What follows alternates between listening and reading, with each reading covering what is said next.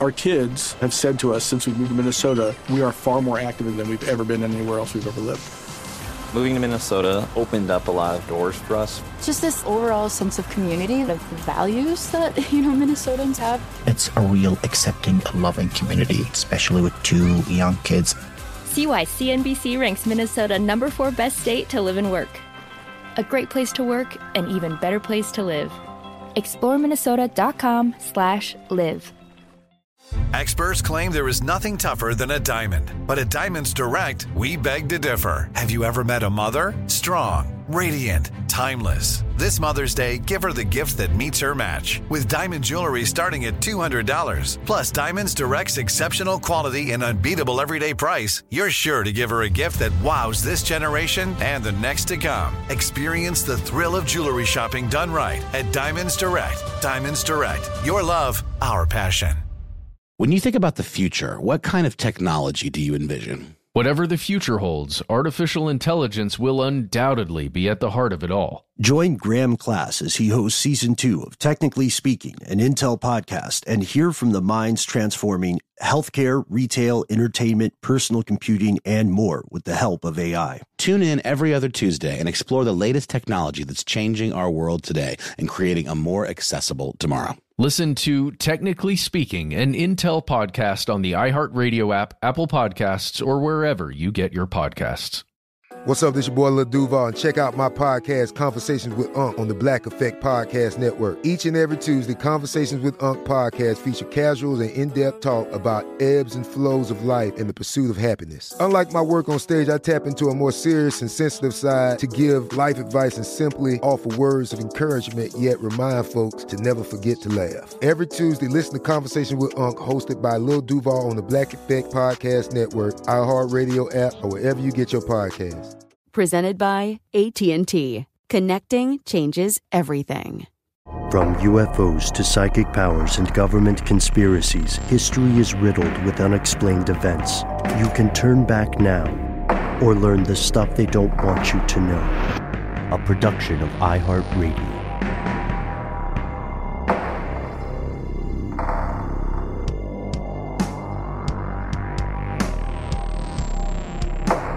Hello, welcome back to the show.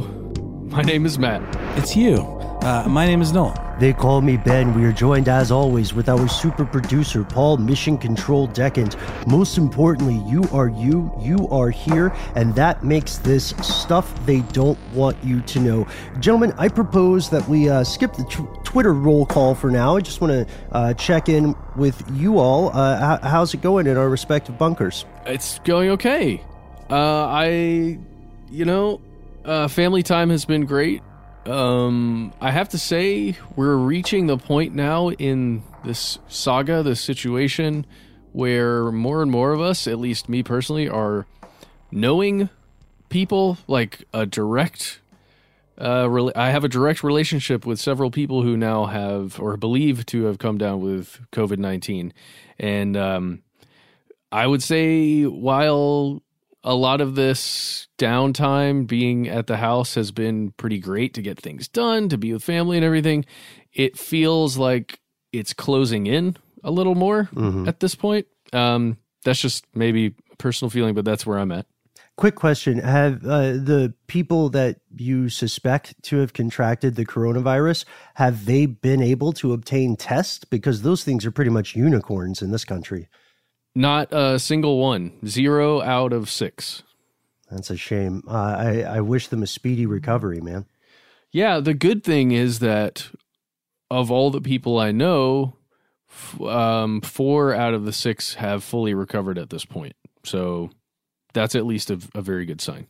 That's fantastic news. What about you, Noel? I mean, you and I spoke earlier today, but how's it going?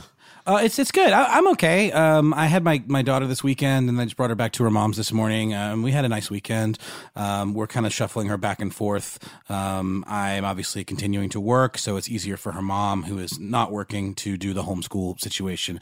She does have a small child as well, so she's having to balance that. My daughter's sister. But it's good. I've been doing a lot of things that I don't normally do, being home all the time. I've talked about, working on music and reading and just catching up on things and catching up with a lot of old friends, doing some online gaming. If anybody wants to online game, you can hit me up. I'm all about it. I've been playing Borderlands 3. I wanted to share something really quick that I haven't told you guys about. I had a listener reach out to me on Instagram, talking about how thanking us basically for, the show and the continuing of the show. He's a fan of Stuff They Don't Want You to Know and also Movie Crush. And he said that he was dealing with the coronavirus, that he actually got the virus. I asked him a little bit more information, and he said he's a patient transport person, an ambulance driver, I assume, in Long Island. He could trace back to exactly when he was exposed because his supervisors were able to isolate the incident, that the patient that he was transporting and go back and kind of do process of elimination. So he could figure out when he was exposed. He was exposed on like the 13th and didn't start experiencing symptoms till early last week, which that was kind of interesting to me because that seems like an awful long time. The good news is he's in his late 20s. He's running a fever of about 100.4, and it continues. So it's not just like it spikes and goes away. So that's certainly a thing that you can look for. And he seems to be doing okay. He's just taking Tylenol, and he is in the hospital. I think that's largely to do with his profession, and just playing it safe. And he said he's got nurses that are checking in on him. But yeah, it was really nice that he reached out to let him know that the show was helping him sleep and just kind of keeping him calm, and also to get a little information directly from someone that was dealing with it. So I'm going to keep his name anonymous, but he said it was okay to share this. Agreed. Yeah, and thanks for sharing that on air. No, peek behind the curtain here, conspiracy realist. We've been doing the same thing, or at least I've been. Matt, Noel, and I have been. I've been sending you guys text messages where I've been screen capping some of similar communications. Thank you to everybody who's been reaching out to us to thank us, and even more importantly, to encourage us to keep going, even when the circumstances are fraught with plot twists. Like these are troubled days. So we're here for you. You can find us as a group. You can also find us as individuals, and you can find our good pal Noel on, what'd you say, Borderlands? I'm on Borderlands. You can find me at The Cubists, TheCubists, if you want to hit me up and do a little gaming. I've been connecting with some listeners and playing some Borderlands. And just really quick, huge thanks to this listener because, very much on the front lines of this pandemic, putting himself in harm's way, and obviously is dealing with the repercussions of that, but something that clearly he does not regret, and it's very much a mission that keeps this person kind of going. So I really, really appreciated the information, and also just really respect you being willing to put yourself out there and not really think of yourself instead of thinking of others first, Yes, big ups, indeed. And to everybody else who's putting their health and lives on the line to save and protect everybody else. Yeah, we've been including that message, but we simply cannot overstate it enough. And also, in the interest of privacy, I've just been sending these messages to Matt and Noel offline. But if you are okay with us sharing your story on air, please just let us know in the message, and let us know if you wish to remain anonymous or if you wish to have your name or a name attached to your story. There is no right or wrong answer here. But today's episode is not about COVID, ostensibly, or not yet. Today, we are returning to the Korean Peninsula. This is not an episode about my ongoing obsession with the infamous Hermit Kingdom of North Korea, or our collective obsession now. In fact, this, in a way, is a pop culture episode. You see, we're delving into the global phenomena collectively known as K-pop, or Korean pop music. So here are the facts. First, what is K-pop? It's what it sounds like. It's a collective term for pop music originating in South Korea, and it may surprise some of our fellow listeners to learn just how recent this phenomena is. Yeah, it's true. I mean, today's K-pop industry wouldn't exist at all without South Korea's extensive modernization and a crucial detail, their relaxation of censorship, particularly in the way this change has affected the nation's ability to broadcast things on television. Because back in the day, before some of the reforms that took place in 1987 that created the nation's Sixth Republic, there were only 2 broadcast networks in the entire country. And they had, just immense control over the kind of music South Koreans were allowed to listen to. The radio was also more or less under state control.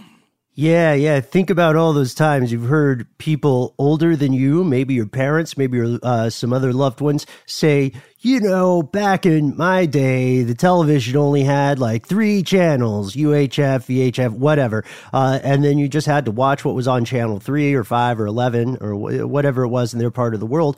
This was the situation in South Korea. This is not an exaggeration. And also, like you said, radio is under government control. This means that if we're being incredibly diplomatic, we would say independent music didn't have much of a footprint, by which we mean like zero. These folks were very much a state enterprise. Rock and roll music, as we think of it today, or even back then, was incredibly controversial. It was often banned, sometimes for, I would say, almost xenophobic reasons. The idea that the culture of the Korean nation would be compromised by a glut of this foreign music. And there was a specific way that musicians and songs met the public. There were these talent shows on television. They aired on the weekends. And again, remember, there were only like 2 channels. And when performers won these talent shows, then radio would play their music finally, but they would only play the music of the people who had already, quote unquote, made it on those weekend TV shows. So there was no like underground breakout star who went from busking on the streets of Seoul to all of a sudden blowing up on your radio station. It's interesting, like J-pop, which is the Japanese equivalent of K-pop, obviously really didn't hit big until the 90s either. But Japan had much more of a history of like more diverse kind of musical tastes, especially after global conflicts and a lot of American soldiers bringing, American music to Japan. And then, when Japan kind of became this almost like had to rebuild from the ashes, of being bombed, they kind of emerged as this like technological superpower and this very pop culture driven society.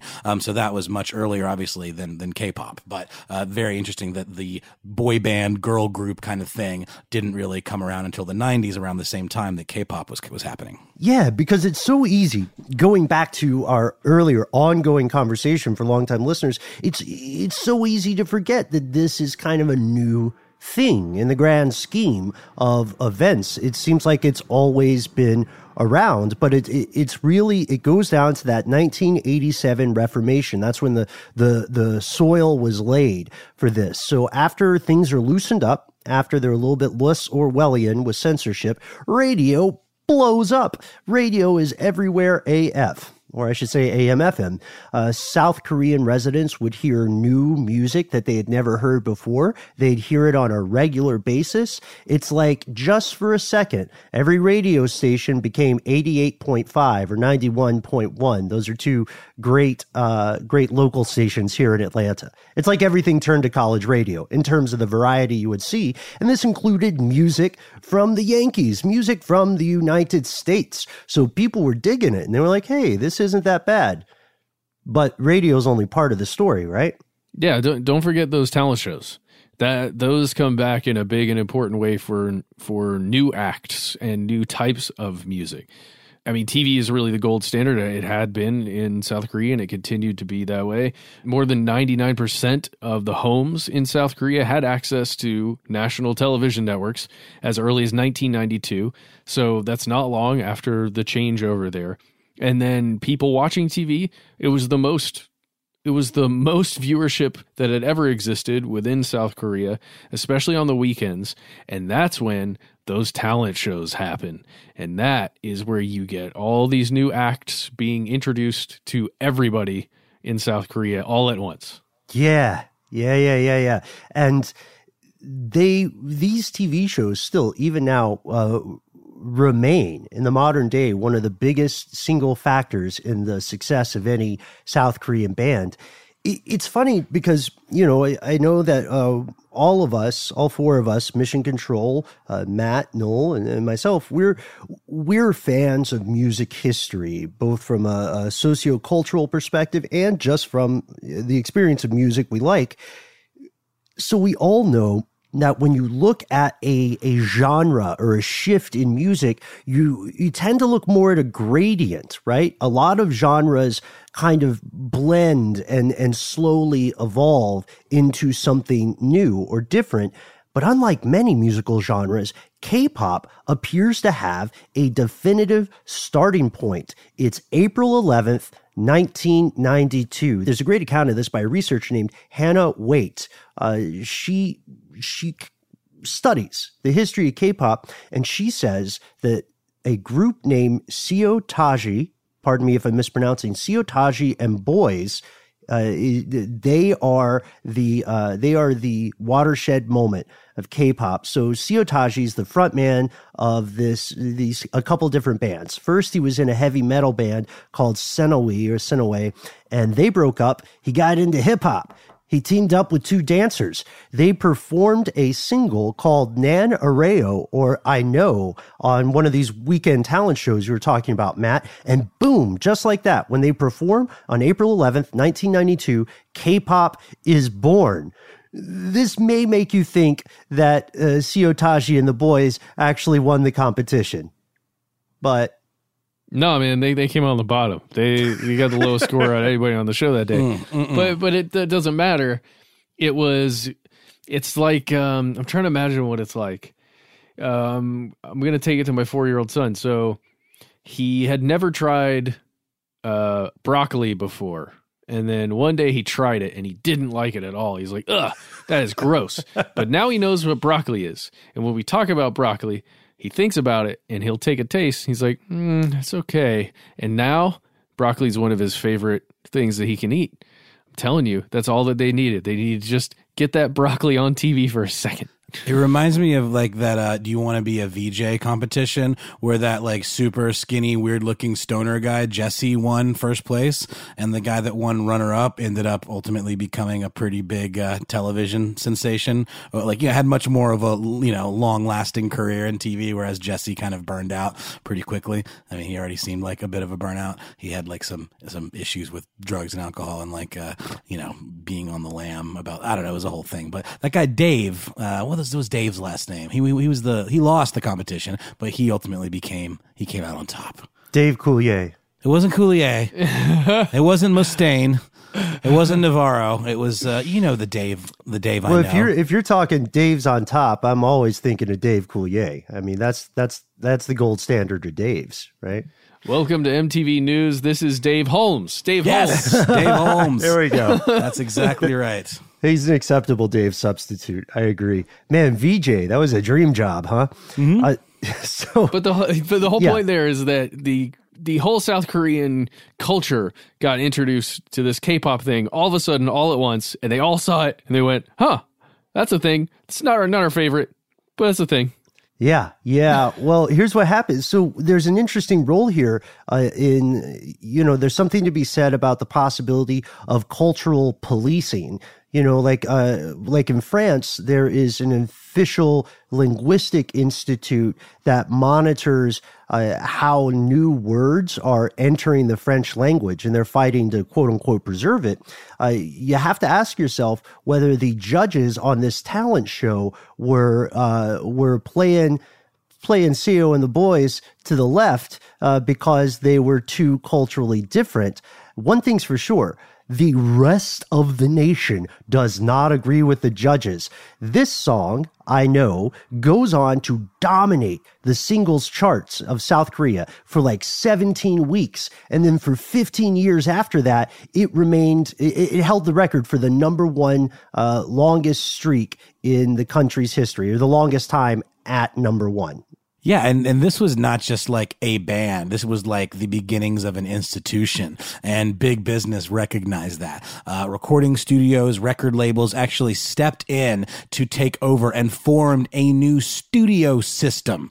Let's think about they saw dollars. Yeah. When we say studio system, we think of like MGM, Universal, like the big movie studios. This is that kind of money and that kind of opportunity. They created this from scratch out of the ashes of the broadcast-centered system, right? So then between 95 and 98, you had 3 mega powerhouse music studios appearing. You had SM Entertainment, often just referred to as SM Town, and that was in 95. And then we have JYP Entertainment in 97 and YG Entertainment in 98, created by one of the members of Seo Taiji and Boys. And then we've got, that was Yang Hyun Suk.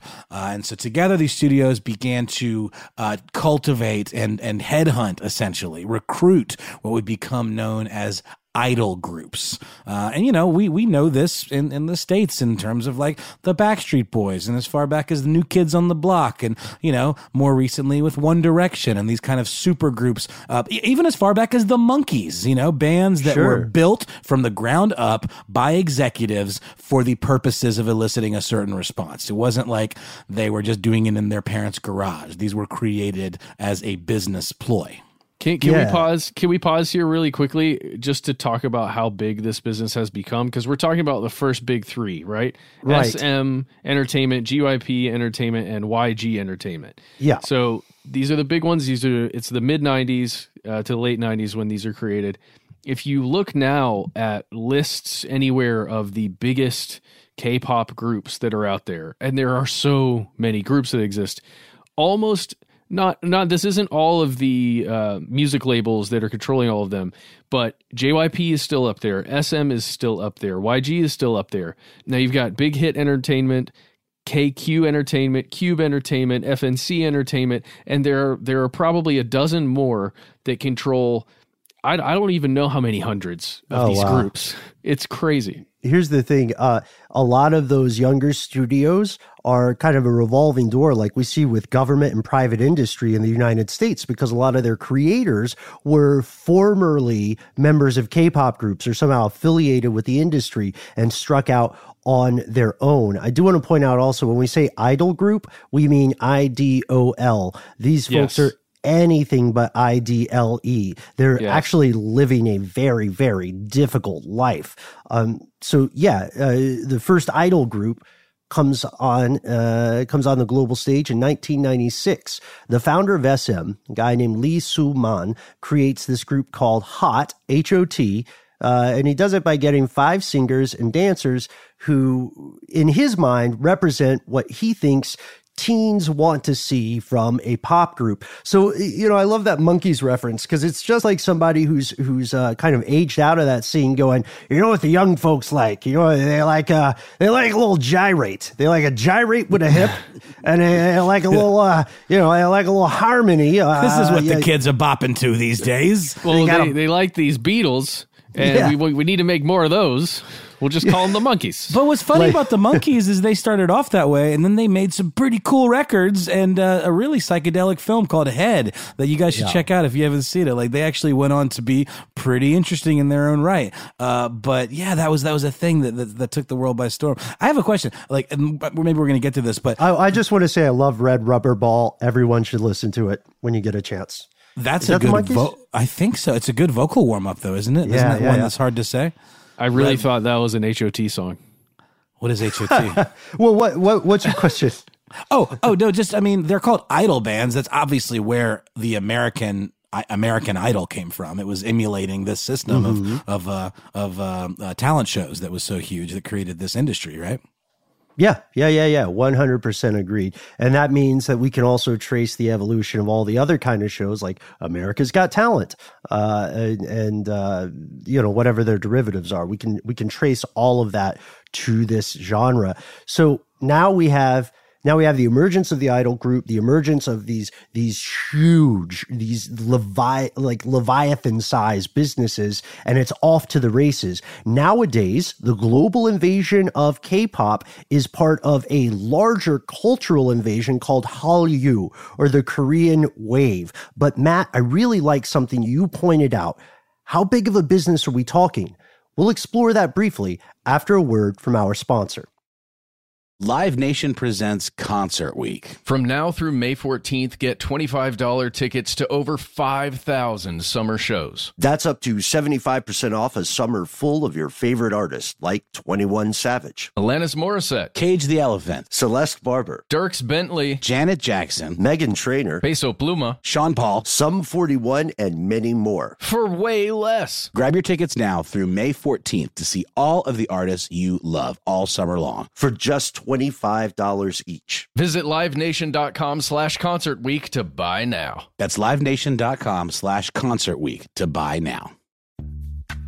Snag a Job is where America goes to hire, with the deepest talent pool in hourly hiring. With access to over 6 million active hourly workers, Snag a Job is the all-in-one solution for hiring high-quality employees who can cover all your needs. On demand, temp to hire, part-time or full-time. You name the position. Warehouse worker, retail associate, grocery store clerk, fitness trainer, baker, stylist, bellhop, podcast producer? Yeah, Snag a Job's got a worker for that. With our easy-to-use platform, you're able to seamlessly post and fill available positions quickly with a dedicated customer support team to provide all the help you need along the way. Kind of nice knowing you have a talent pool like that in your own backyard, right? Snag a Job is the partner you need to keep your business running smoothly. So visit snagajob.com or text snag to 242424 to talk to an expert. Snagajob.com, where America goes to hire. Attention, true crime enthusiast. Searching for a way to unwind after diving deep into the mysteries that keep you up at night? Look no further. Introducing Lazarus Naturals, your trusted companion for CBD relief. With a commitment to transparency, Lazarus Naturals oversees every step from farm to doorstep, ensuring purity and quality you can trust. Visit LazarusNaturals.com today and discover how CBD can help you decompress and recharge for your next investigation. That's LazarusNaturals.com. Lazarus Naturals, your partner in unraveling the mysteries of true crime. Not available in Idaho, Iowa, or South Dakota. I'm Katya Adler, host of The Global Story. Over the last 25 years, I've covered conflicts in the Middle East, political and economic crises in Europe, drug cartels in Mexico. Now I'm covering the stories behind the news all over the world in conversation with those who break it. Join me Monday to Friday to find out what's happening, why, and what it all means. Follow The Global Story from the BBC wherever you listen to podcasts.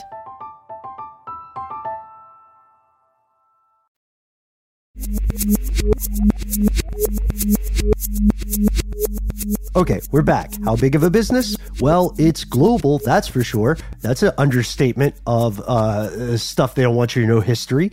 Because today, the popularity of K-pop, not just Hallyu, but specifically K-pop, reaches far, far, far beyond the South Korean borders. There was a survey conducted in 2019 where they asked a ton of people in 17 different countries, what's the word on K-pop in your neck of the global woods? And 37.5% of everybody responding in all 17 countries said that K-pop was super popular in their country. And think about that, because not everybody in those 17 different countries speaks Korean, right? Or reads Korean. The fans are almost their own episode. The fans of K-pop are rabid. They are fanatically loyal. They're found across the planet, and there are even some what are called anti-fans. Have you guys heard about this? The anti-fans who, for one reason or another, specifically zone in and hate a K-pop band or a performer, sometimes because they feel like that person is has done something wrong to a K-pop performer that they like. It's very weird. Like this is a graphic thing, but the level of stalking here has entered like Fatal Attraction, Cape Fear degrees of extremes. Not to be too crass, but fans have in the past sent letters proclaiming their undying love to, again, people they've never met. But these letters have been written in blood, particularly menstrual blood in at least a few cases. Yeah. Yeah. Ooh. Okay. Well, they'll even go so far as to set up cameras and mics in the hotel rooms of traveling musicians, as these bands, as they're going around.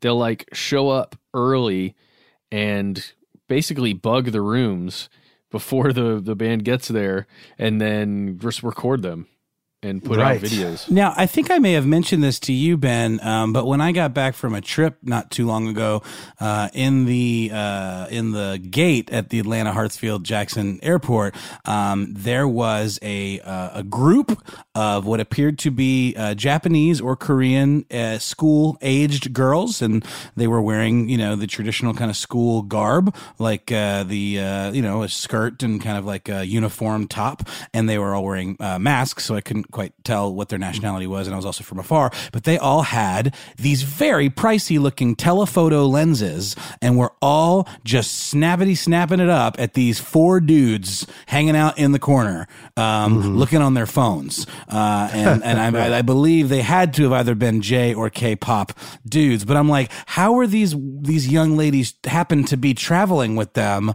or what's the deal? Like are they following them around the country? Like, is that a thing? Like, what's up? Oh yeah. Yeah, in fact, the communication network for fan groups is extensive. They could probably teach intelligence agencies a few things, to be candid.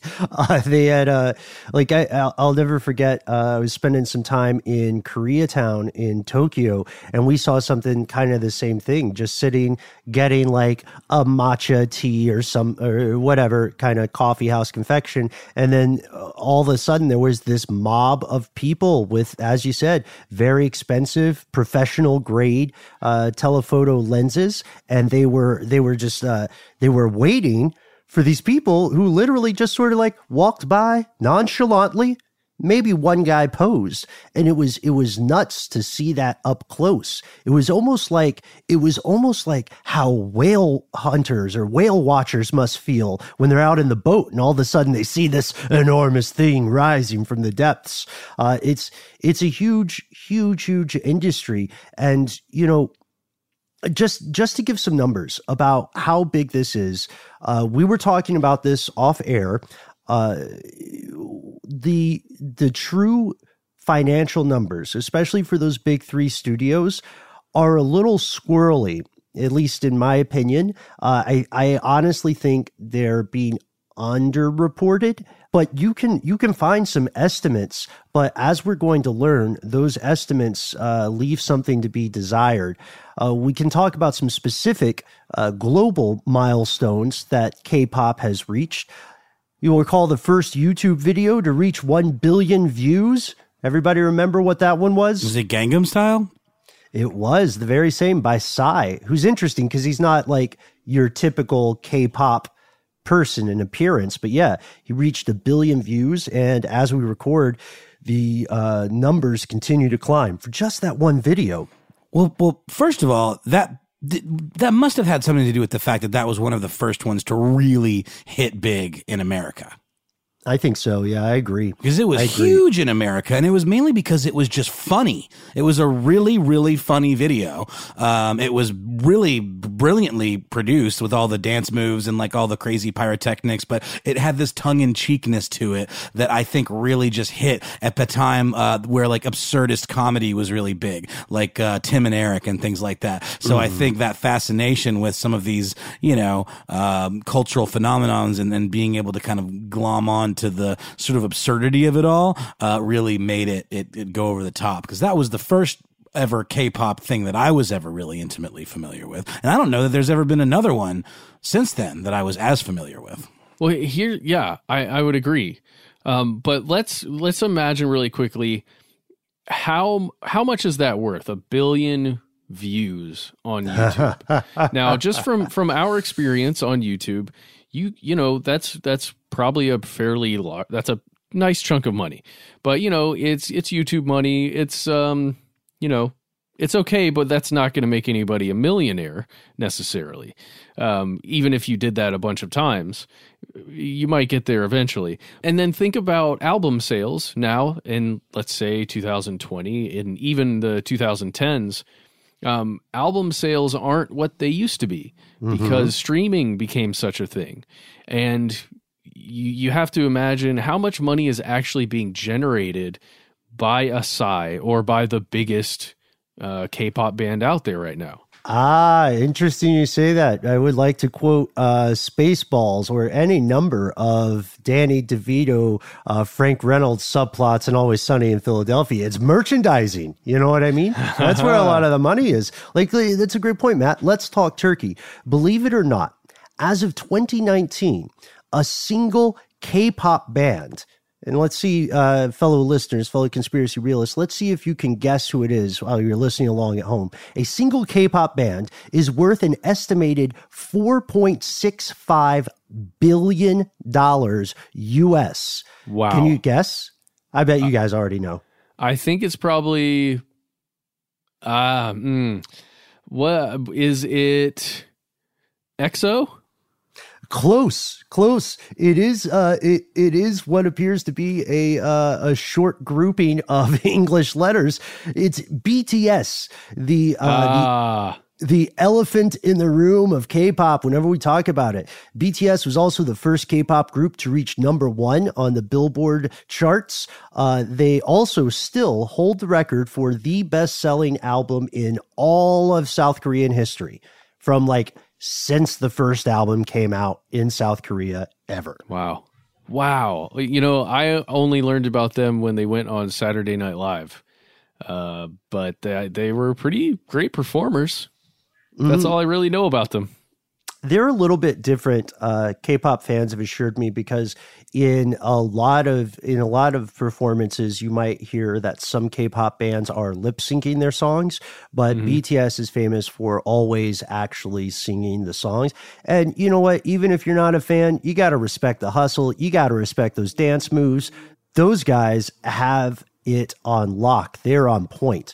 Now, they also performed live in front of 1 million people in person in Times Square in December of 2019, ringing in the new year, and 1 billion other people tuned in via television. Those numbers are insane. We could dedicate an entire podcast series, not just the show, a series to K-pop alone, and doubtlessly many other podcasts have, but we just wanted to articulate the broad strokes. We wanted to give you the lay of the land. K-pop is successful. It's huge. It is a global economic force all its own. But we would be remiss if we didn't have just a little fun with this. So we've named EXO, we've named Psy, we've named BTS, and we've named the group that made the first K-pop appearance back there in April. But let's see, Matt, you found some other names that you wanted to share with us, huh? Yeah, let's do this. I just looked up a couple lists of what would be considered the top selling or most popular K-pop groups that are out there right now as of, I think, 7 days ago. So here's some. Blackpink, GOT7, Stray Kids, Twice, TXT, Red Velvet, NCT 127, 17, Mamamoo, Icon. With a K. Monsta X, ATEEZ, Super M, Astro, Giddle, or is it G-Idol? I think it's G-Idol. I'm not the authority there. Anyway, there's a ton. Pentagon, Day6, X1, One Us, A-Pink, XP Edition. There's just so many. Yeah, there's so many, and you picked some great ones. I am sorry to inform all our fellow listeners that Stray Kids and Twice are two different bands. For some reason, I love the idea of a band that's just named Stray Kids Twice. Me too. They're so wonderful. I love all those names. It's so much fun. It just feels like screen names to me. Right. Weird screen names. Remember when everything used to be surrounded by like X's, like lowercase X, and then the uppercase X? It wasn't a straight edge thing for a while. It was in some circles, yeah. Like people would draw X's or even tattoo X's on their flesh. This is interesting because these bands, we have to emphasize, it's not just about the music. There's the fashion, there's the tone, there's, of course, the merchandising. But this is not all that K-pop is. And it's tragic and it's unfortunate that we have to say that. It's the point of our episode today because K-pop is not all cutting-edge fashion, smiling teens, and scads of money minted from catchy love songs that are written to algorithm. K-pop, you see, has a dark side. And we're diving in after a word from our sponsor. Live Nation presents Concert Week. From now through May 14th, get $25 tickets to over 5,000 summer shows. That's up to 75% off a summer full of your favorite artists, like 21 Savage, Alanis Morissette, Cage the Elephant, Celeste Barber, Dierks Bentley, Janet Jackson, Meghan Trainor, Peso Pluma, Sean Paul, Sum 41, and many more. For way less. Grab your tickets now through May 14th to see all of the artists you love all summer long. For just $25 each. Visit livenation.com/concert week to buy now. That's livenation.com/concert week to buy now. Snag a Job is where America goes to hire, with the deepest talent pool in hourly hiring. With access to over 6 million active hourly workers, Snag a Job is the all-in-one solution for hiring high-quality employees who can cover all your needs. On demand, temp to hire, part-time or full-time. You name the position. Warehouse worker, retail associate, grocery store clerk, fitness trainer, baker, stylist, bellhop, podcast producer? Yeah, Snag a Job's got a worker for that. With our easy-to-use platform, you're able to seamlessly post and fill available positions quickly with a dedicated customer support team to provide all the help you need along the way. Kinda nice knowing you have a talent pool like that in your own backyard, right? Snag a Job is the partner you need to keep your business running smoothly. So visit snagajob.com or text snag to 242424 to talk to an expert.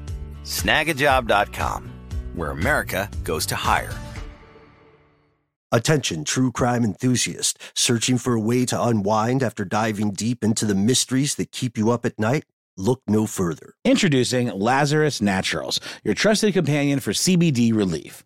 With a commitment to transparency, Lazarus Naturals oversees every step from farm to doorstep, ensuring purity and quality you can trust. Visit LazarusNaturals.com today and discover how CBD can help you decompress and recharge for your next investigation. That's LazarusNaturals.com. Lazarus Naturals, your partner in unraveling the mysteries of true crime. Not available in Idaho, Iowa, or South Dakota. I'm Katya Adler, host of The Global Story. Over the last 25 years, I've covered conflicts in the Middle East, political and economic crises in Europe, drug cartels in Mexico. Now I'm covering the stories behind the news all over the world in conversation with those who break it. Join me Monday to Friday to find out what's happening, why, and what it all means. Follow The Global Story from the BBC wherever you listen to podcasts.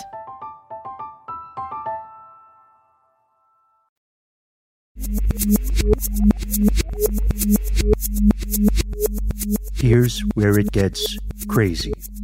Yeah, it turns out there's a very dark side to this business. And in a lot of ways, what we're going to be talking about ahead reflects some of the issues that we've talked about before in the music industry, just globally, as well as entertainment industries across the world, especially in Hollywood and in the United States. But it's a very own brand of dark side.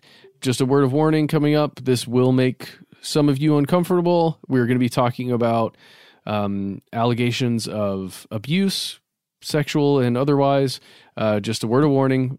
Let's talk about it. Yeah.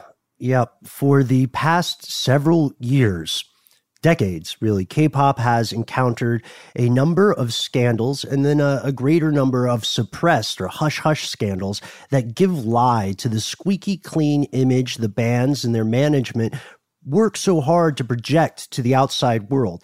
Here are just a few. We wanted to isolate some broad categories of issues. The first, okay, so we mentioned one band alone, BTS, is a multi-billion-dollar industry by itself. That's a very extreme example, but there's no arguing that a lot of these bands make a ton of money. And that's our first question. That's our first issue. Who actually gets that revenue? Who gets the money? The answer might surprise you. Yeah, it's true. And we're going to see some parallels with this and the way artists are treated in the States, too. This is a much more egregious version of this. Performers sign contracts that can last as long as 15 years. That's insane. We definitely don't see terms of that length in the United States. And just to give you an idea of that, the terms are somewhere between 7 and 15 years, the ones that at least I've come across. And when you're talking about a talent contract or something like that, terms, as Noel is saying, that's an exorbitant amount of time. Terms are usually in the year to, a couple of years, 5 years maybe maximum. But that's a lot. Yeah, that's essentially like signing away your adolescence to a company. And that goes along with the profit ratios as well. We're looking at 80% ceded to the company, 20% to the artist, or 90% to the company and 10% to the artist. So it's like almost like a form of indentured servitude. Absolutely. And keep in mind that if you are in a group, that figure is even worse for you because that 10 or 20% is typically going to be split between you and all your band members. This is important because those 7 to 15 year contracts aren't just like put out X amount of albums, do live shows as requested and appearances. They're things like morality clauses, incredibly strict rules on your public interaction, even your private interaction. And this does function at its worst as indentured servitude. They've actually been called slave contracts because it's meant to keep the performers entirely dependent on their label owners, because the way that these groups are created is very competitive, and people train in groups for just a chance to be in a K-pop outfit. So as an individual performer, in many cases, that if you don't toe the line, there are hundreds of people right behind you who will jump at an even worse deal. And just to really expand on that for a second, in a lot of the reporting about this, and I don't know the full reality of it, but certainly from the reporting, the training that occurs just to essentially be auditioned at some point or to be like a stand-in to get into one of these groups, if a member leaves or something, you are training for literally 10 years. Before you become a member of one of these major groups, if you're going through some of the big, the big schools, essentially, the K-pop schools that exist out there. Well, that means they're starting you off when you're very, very young then, right? A lot of times. Other times, the ages range pretty extensively there. But I would say, yes, starting out young and going through the system to then hopefully one day get one of those contracts. And when you get into a group, I don't know if you've noticed this, but the K-pop groups range from 2 people to generally about 5 to 7 people and go up to in the dozen, like literally a dozen people in one group. And we're talking about splitting that money, 20% to maybe 10%. That's so intense, Ben. Yeah, and it depends on what is that 10 or 20% that's stated on paper? Is that the actual percentage of the haul? Color me skeptical or color me cynical. But here's another thing about that age range question. Yes, starting early is advantageous because there is one big difference between this type of music industry and the pop industry here in the United States. Well, there are many differences, but here's one a lot of people don't think about.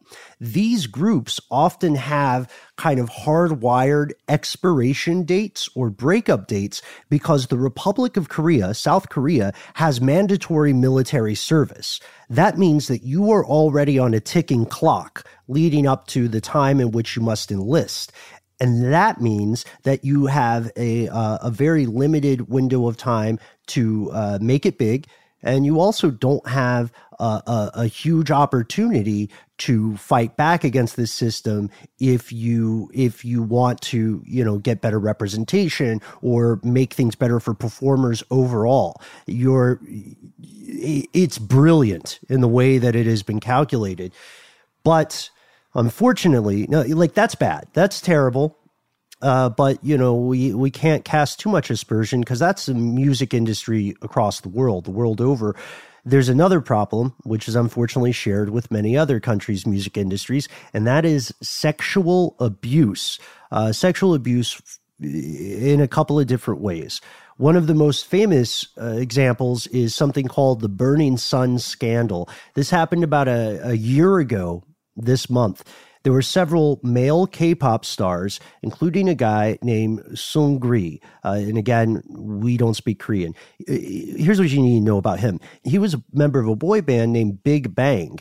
And he and one of his associates, he and a couple of his associates, a former member of a group called FT Island and a singer and songwriter called Jung Jun Young, were implicated in a spy cam sexual abuse scandal. The songwriter was sharing videos of women filmed without their consent in a group chat. And when we say without their consent, this isn't, this is all terrible, but it's not like they weren't just filming people naked or exposed without their consent. They were filming gang sexual assault on women who had been drugged, women who had been plied with drink and were unconscious or unresponsive. This is demonic stuff. Jeez. And then it turns out it's called Burning Sun scandal because Seungri had ties to a nightclub called Burning Sun,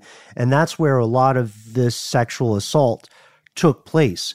The three men involved got 5 and 6 year prison sentences, but the controversy there is, first off, is that a fair sentence?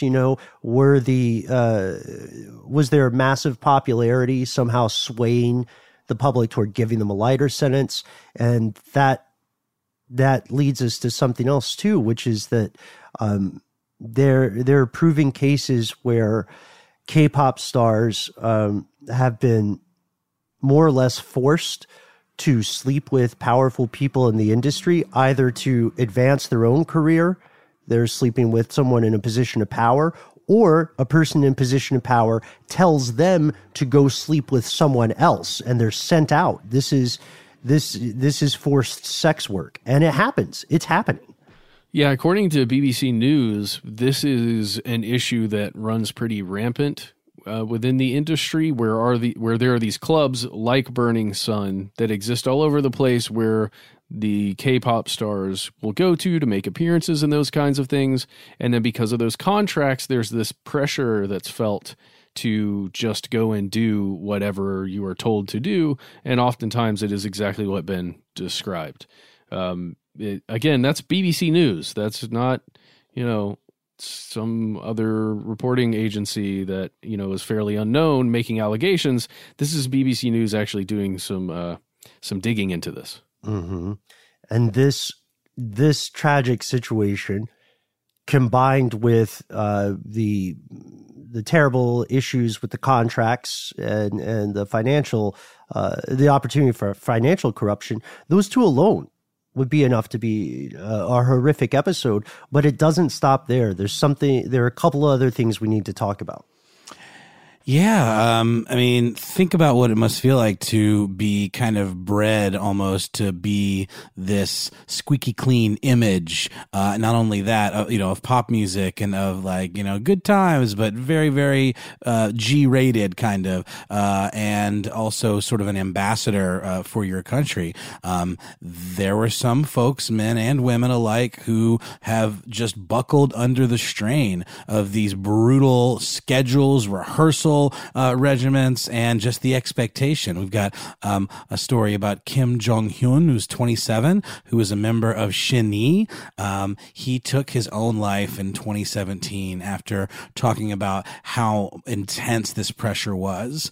And of course, you think of people having extreme success and everything being easy street, but think about the pressure and anxiety of losing everything. And I'm sure this is something that we've seen is wielded by some of those handlers, right? And then we've got another one in October of 2019. Yes, this in October 2019, Sue Lee, 25-year-old. She's a former member of the girl group FX. She also took her own life. And then just a month later, a woman named Guhara, who was in a group called Kara, and then she was also a solo performer. She took her own life, and she actually was a close friend of Sue Lee. So the two of them in 2 months, 25 and 28, both took their lives. Tragedy. And they're not the only examples. You can see, to your point, Noel, you can see how unsustainable and demanding it could be to literally have this contract that says you have to be perfect. You can't do a lot of the things that normal kids do when they're teenagers or in their 20s, like dating, maybe having a long-term relationship, maybe even pursuing kids. You have to be this 24/7 advertisement, and that's just not how people are built to live. Well, and if you're a female, you also have to essentially starve yourself, especially in this system, because there's reporting on this, and it's just to keep that ideal image. It's not only the ideal image outwardly as far as your actions, it's what you look like. And there's also a massive problem with plastic surgery, where young people are getting plastic surgery to look a very specific way to meet these standards. And there are several alleged, let's say, cases where that plastic surgery was not the choice of the individual. It was the choice of the controlling members of that, the group, the company, essentially. Mm-hmm. Oh, and I want to point out one thing that many of us might not know is that South Korea actually has the highest rate of plastic surgery per capita in the world. And the most popular surgeries are things like skin whitening, nose jobs, and it's called double eyelid surgery. That's where they change the state of your epicanthic fold. And it's all to make these people more closely resemble this kind of idealized physical image. You know what I mean? Even if it's unrealistic. And Ben, I wanted to bring this up because we're touching on it here. Noel, you're talking about kind of that G-rated lifestyle, or that state of perfection where you can't be seen to be doing anything wrong in public, right? And yet, both males, but especially females in K-pop, are overtly sexualized, like so overtly sexualized. And that's not completely across the board, but I would estimate 90% of the groups are overly sexualized, both in, clothing that's being worn and in choreography especially, and the way that they are seen by the camera, the gaze of the camera. So there's this kind of, I don't know what you call it, this balancing act there between these perfect G-rated people, but then also like the way they're portrayed. You're absolutely right. Now, you see what I was getting at though, right? Like it's almost like there's this squeaky clean image. Like the sexualization is almost innuendo, you know what I mean? Like you would never actually think of them having sex or being sexual beings who are in control. They're just objects. They're sort of like anime characters or something like that are kind of trotted out, and there's no humanity to them. That's the way they're portrayed, kind of. Yeah, I guess so. I think it's just it reminds me of somebody like Britney Spears that had that similar thing. Like if you remember when she was first becoming popular, and she's portrayed as this schoolgirl in this very innocent way, and yet hypersexualized. Mm-hmm. So it's just we're talking about all these issues here, and you can just almost feel how the portrayal on camera, I think, a lot of times ends up being one of these major issues where there's a disconnect between what's being seen by the end user, somebody at their house, watching one of these videos. There's such a disconnect between that image that's being seen and then the actual human being that is attempting to function within this system. Absolutely. No, I completely agree with you. Yeah, same. I think we're all in agreement here. One terrifying aspect of this we have to point out is you don't see this talked about as much, but our neurological research proves that a person in this age range, oftentimes their brain is still developing. So being in this kind of situation can have lasting effects on the structure of your mind, which I know sounds crazy, but it is true. I'm not being hyperbolic.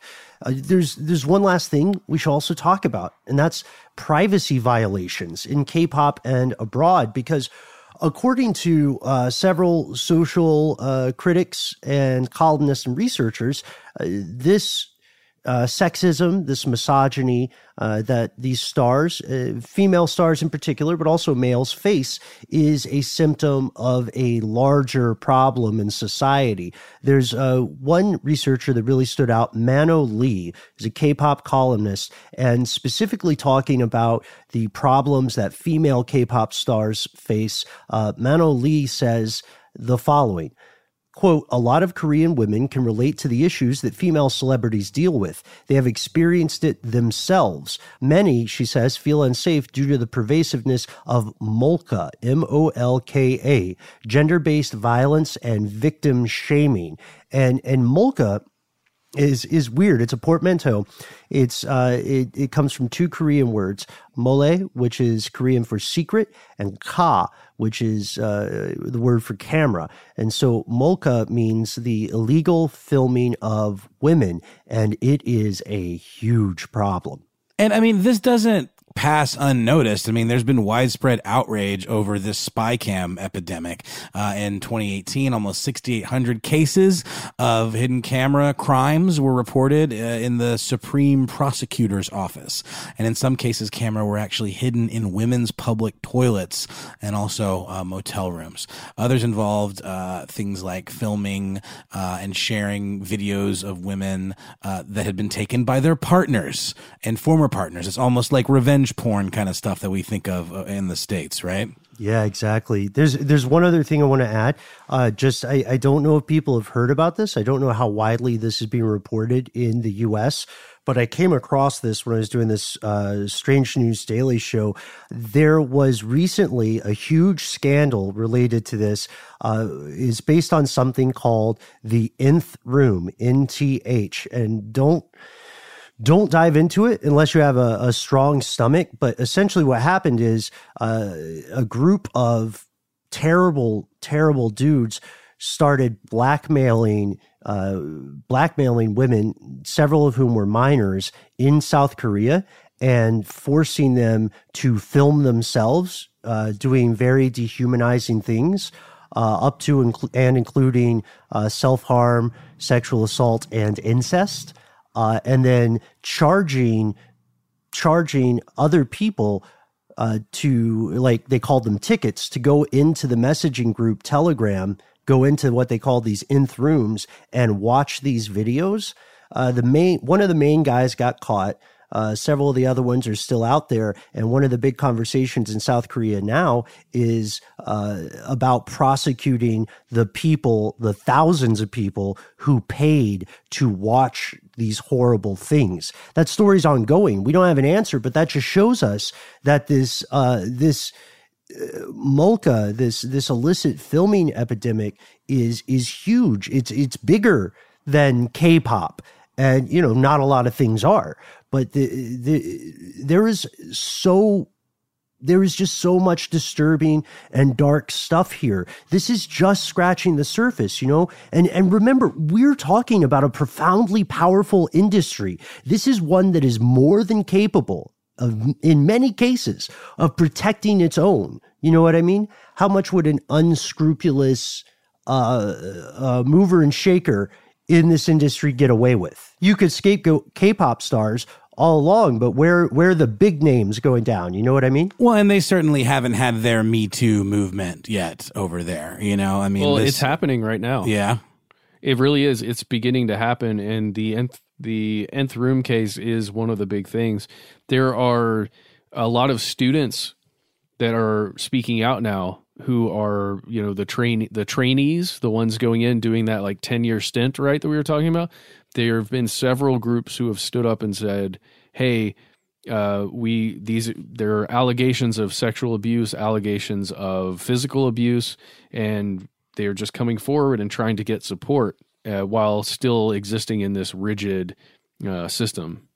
It is a shame. And, you know, this is where we leave off on today's episode, but we have to be fair. Currently, K-pop continues to grow. People love it, and heck, they should. You know, it's catchy. It's a lot of fun. You know, the music, if you're just listening to the music and you're a kid, you know, it's stuff you can dance to. And this is also absolutely not to imply that K-pop itself is rotten to the core. There are hundreds of thousands of people who are working ardently, day in, day out, and honestly, to make it in this industry. We all know entertainment's a brutal industry. And yes, there is a great deal of disturbing behavior under the surface or behind the curtain, or whatever phrase you want to use. People in power are leveraging their authority to force performers to commit sex acts, to force them to live in virtual poverty, driving them to suicide, probably not purposefully, but still driving them to suicide, and more. But to that point, at the near the top of the show, the music industry is the music industry is the music industry. So is the entertainment industry. Right. So we have to warn anyone who's too quick to criticize South Korea's industry, lest you be quick to hop on a high horse. Remember, many entertainment industries across the world are in a glass house situation. You know what I mean? We have to look at our own music industries. I mean, God knows the stories from the U.S. music industry alone. You know what I mean? There aren't enough trees to make the pages we would need to write down those scandals. For instance, you know, we've even got a podcast on our network that's dedicated entirely to this. It's called Disgraceland. Do you want to tell us a little bit about that, Noel? Yeah, sure. It's a show hosted by a really talented writer, producer named Jake Brennan, and every episode is just about, you know, musicians doing terrible things, getting caught up in scandals, largely of their own making. So it's definitely an interesting one. You got everything from Jerry Lee Lewis murdering several of his wives and getting away with it, to you know, Tupac Shakur story, to there's a rapper by the name of Big Lurch who ends up involved in some light cannibalism, and things like that. It's a really interesting show, and he's in the midst of season 4, I believe, right now. Hey, another new show you should be checking out is called Strange News Daily. If you like this show, you're going to love this one.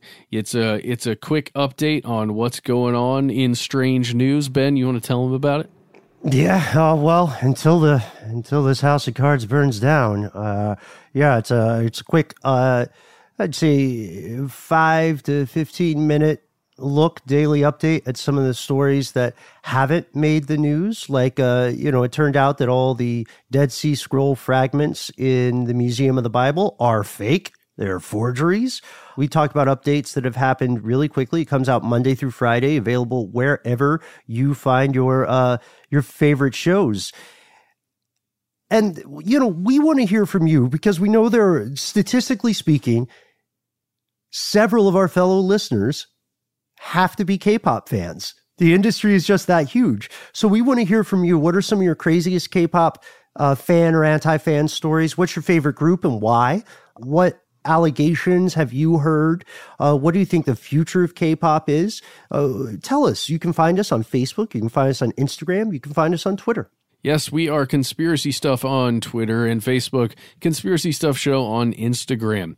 We have a phone number. It is 1-833-STDWYTK. You can leave us a message, tell us what you think about this episode, give us suggestions for others, make us laugh, tell us something interesting about yourself or your Aunt Judy. Whatever you want to do, we're interested. Give us a call. Yes, give us a call. Let us know what you think. Reach out. And you know what I'm going to say, because everybody needs these human moments nowadays, you don't have to have an interesting story. If you've got something Reddit would call mildly interesting, all right, lay it on us. Yeah, or just tell us how you're getting through this whole thing. If you got any tips, or just tell us how you're doing. That's totally awesome. And if you don't want to do any of that stuff, you can always send us a good old-fashioned email. We are conspiracy@iheartradio.com.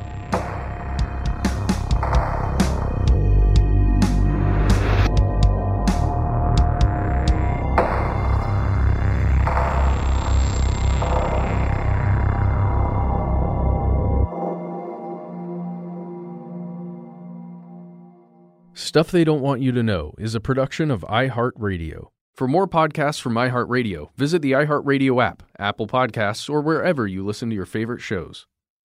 Our kids have said to us since we moved to Minnesota, we are far more active than we've ever been anywhere else we've ever lived. Moving to Minnesota opened up a lot of doors for us. Just this overall sense of community, of the values that, Minnesotans have. It's a real accepting, loving community, especially with 2 young kids. See why CNBC ranks Minnesota number 4 best state to live and work. A great place to work, an even better place to live. ExploreMinnesota.com/live. I'm Katya Adler, host of The Global Story. Over the last 25 years, I've covered conflicts in the Middle East, political and economic crises in Europe, drug cartels in Mexico. Now I'm covering the stories behind the news all over the world in conversation with those who break it. Join me Monday to Friday to find out what's happening, why, and what it all means. Follow The Global Story from the BBC wherever you listen to podcasts. You ever get that feeling like the concrete jungle's closing in? You crave wide open spaces, the chance to chase your own dinner, or just breathe clean air. Well, listen up. There's a whole world out there waiting, and finding your piece of it just got easier. Head over to Land.com. They've got ranches, forests, mountains, you name it. Search by acreage, price, location. They've got it all. No matter what kind of wild dream you're chasing, Land.com can help you find the ground to make it a reality. So quit dreaming. Head over to Land.com, find your open space, and get out there. Do you love fashion? Do you love getting compliments on how well you're dressed? Are you always seeking the latest trends? Then we're talking to you. BostonProper.com is your fashion destination and the only place to go for all those nods, head turns, and new styles. No matter the day, season, or occasion, Boston Proper has what you're looking for. Sophisticated, confident clothing designed to flatter and get noticed. So visit BostonProper.com now and start creating your perfect wardrobe. Boston Proper. Wear it like no one else.